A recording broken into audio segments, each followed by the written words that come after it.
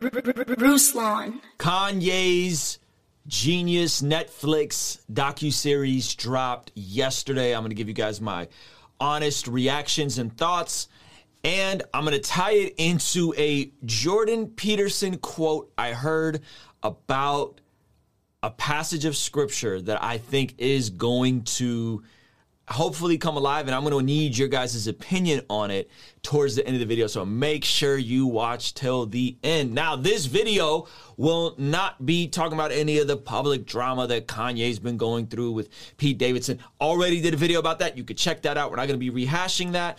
This video will be specifically about part one of the docuseries. If you guys haven't seen the documentary, there's gonna be some spoiler alerts in this, fair warning. I'll try to kind of tiptoe around it, but there's a couple things I want to point out from it. And man, first and foremost, you gotta shout out the director of this, Coodie. He kind of hit his own career on pause and moved from Chicago to New York to pursue getting this documentary made about Kanye. The foresight and the vision of this brother who started working on this, I believe, in the late 90s, early 2000s. It opens with footage of Kanye hanging out at Jermaine Dupri party, doing an interview with Mace and all these different guys.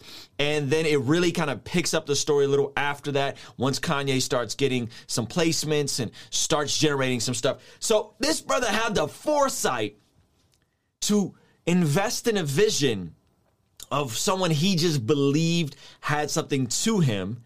And that is why we get this incredible look of something that they've literally been working on for 20 years. If you guys are watching this, you're enjoying this, smash that like button for the YouTube algorithm. That really does help when you hit the like button. It shoots up the algorithm. You'll see other videos from me, and this will get shown in front of more people. Okay, so the second thing that I want to point out is that it starts his journey, and it shows him going through the Rockefeller offices, showing his music to different kind of people, and the people around him not really taking him seriously, yay, that is, as a rapper. And this all is going to connect in terms of maybe down the road, once he became successful, did it give him some of that super villain vendetta because people weren't really rocking with him initially? I mean, it literally shows him playing records that went on to be hits. Him playing records to people at Rockefeller and them literally like breaking eye contact and starting another conversation with somebody. It's wild how he was treated early on because he was just the producer. And speaking of just being a producer, here is something that I think people gloss over in the rise story of many people, is that because he was a producer, he literally had a skill and a craft. This is for all you artists, all you creatives. He literally had a skill and a craft that he was able to sustain himself while he pursued his music career. They talk about how he went from making $500 a beat to making $40,000 to $50,000 a beat after Ace to the Izzo came out. That was his like first really big placement. And so what that allowed him to do was to approach his craft with a degree of pure passion and not compromising and not doing it out of a place of desperation. I got to get a record deal. I got to get on. I got to just do whatever I got to do. He really wanted a record deal with Rockefeller, but he was willing to sustain himself. And sometimes in our journey of finding our purpose, discovering what we're supposed to be doing, making a living for ourselves, it's often the thing that leads to the thing, meaning that he wanted to be a rapper. That was what Kanye always wanted to do. But he also needed beats, and he knew that he could probably get his foot in the door first as a producer and then parlay that into a situation as a rapper. And that's exactly what he did. And so it allowed him to sustain himself and live in New York City and make a comfortable living while at the same time building relationships. He's able to be in proximity with the people he wants to be in, which I thought was really cool. And then speaking of record deals and record companies at the time, he wanted to be on Rockefeller, but he was also talking to other labels. And there was a specific label called Rawkus Records, which was the label that Mos Def and Talib, all these guys came up on. And they surprisingly passed on Kanye, which is crazy to think about because Rawkus, a couple years later, ended going out of business. So it's wild to think that folks were passing up on him. And even when Dame Dash signed Rockefeller, it seemed like it was more of a ploy to just keep him making beats in-house. So I thought that was really interesting. thing. Now, I'm going to get to this Jordan Peterson clip here in just a second. The documentary has some profanity in it. The documentary, it's not clean. At some point, it even reveals early on Kanye's porn addiction. He talks about his faith a little bit early on and still trying to figure that out. And it's really good. So I recommend it if you're okay with profanity. I thought it was a really well put together documentary. Now, I want to get into this clip that there's a quote in here that completely ties into something I heard Jordan Peterson said. I put it together, and I want to actually know your guys' thoughts on it in the comment section. Is it possible that there's overlap here, or is Jordan Peterson reaching and me connecting it to this documentary a reach as well? This is a trilogy, so there'll be a part 2 and 3. But towards the end of it, you start seeing his mom, and they meet her at her house, and then they go back to where he was raised as a kid. And the quote she was tying in was the tension of Kanye's humility and arrogance. The giant looks in the mirror and sees nothing. And you could be off the ground, have your feet on the ground at the same. You could be in the sky, feet on the ground at the same time. I think the genius of Donda West to be able to channel her son's creative energy and harnessed his drive in a way that I believe kept him anchored. Giant looks in a mirror and sees nothing reminded me of this Jordan Peterson quote on Joe Rogan talking about a Bible verse. And I really do want to hear if you guys think this is a reach from Jordan Peterson. Okay, so let me pull this clip up. Because people have commented on every verse in the Bible, like, to a degree that's almost unimaginable. So you can look and see all the interpretations and all the translations and get some sense of what the genuine meaning might be. And the line, the meek shall inherit the earth, meek is not a good translation, or the word has moved in the 300 years or so since it was translated. What it means is this: those who have swords and know how to use them, but keep them sheathed, will inherit the world. That Bible verse, which we're going to look at the verse in a second, the meek shall inherit the earth, he says it doesn't really translate the way when you look at all the different versions or the views of that specific verse. So let's listen to what his kind of view of that verse is. Those who have swords and know how to use them, but keep them sheathed, will inherit the world. Those who have swords but know how to use them, those who have swords and know how to use them but keep them sheathed, will inherit the world. Now watch what he says next. And that's another thing I've been telling. Yeah, no kidding. That's a lot different. That's a big difference. It's so great. And so, like, one of the things I tell young men, well, and young women as well, but the young men really need to hear this more, I think, is that you should be a monster. Because everyone says, well, you should be harmless, virtuous. You shouldn't do anyone any harm. You should sheath your competitive instinct. You shouldn't try to win. You don't want to be too aggressive. You don't want to be too assertive. You want to take a back seat and all of that. It's like, no, wrong. You should be a monster, an absolute monster, and then you should learn how to control it. You should be an absolute monster, and then you should learn how to control it. I'm going to look up the Hebrew and the Greek here in just a second. Let me play the rest of this clip. Do you know the expression, it's better to be a warrior in a garden than a gardener in a war? Right, exactly. That's exactly it. Yeah. And that's exactly right. And so when I tell young men that, they think, well, lots of them are competitive. They're low in agreeableness, because that's part of being competitive temperamentally. It's like, is there something wrong with being competitive? There's nothing wrong with it. There's something wrong with cheating. There's something wrong with being a tyrant. There's something wrong with winning unfairly. All of those things are bad. But you don't want people to win? What's the difference between trying to win and striving? And so I think one of the reasons why Jordan Peterson is so prominent with young men today is because there has seemingly been this demasculation of men to make them agreeable, to make them soft, to make them, dare I say, more feminine. And he's saying, no. You need to be a monster, but know how to harness that energy, right? Somebody may say the Mamba mentality, right? And so in Kanye's case, you're talking about the giant looks in a mirror and sees nothing, right? So harnessing that energy in a way that's productive instead of thinking that I'm just a little quiet boy that never says anything, just keep my head down, and I never aspire, I never try, I never do these things, right? So I wanted to look into the passage, and I pulled up that word meek.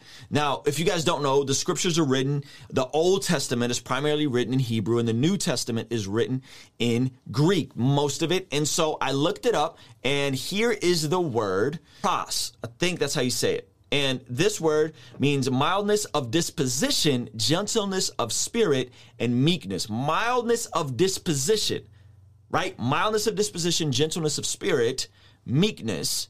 And it gives a couple of other verses here, and we're going to look at some of those here in a second. And then in the Hebrew, this is actually quoted from a psalm, or I guess Jesus may be referencing a psalm, who knows. And here in the Hebrew, the word is poor, humble, afflicted, meek. That's it in the Hebrew. And I want to look at two verses to you guys. Here's one of them. This is the same word. This is out of Proverbs 16, verse 19.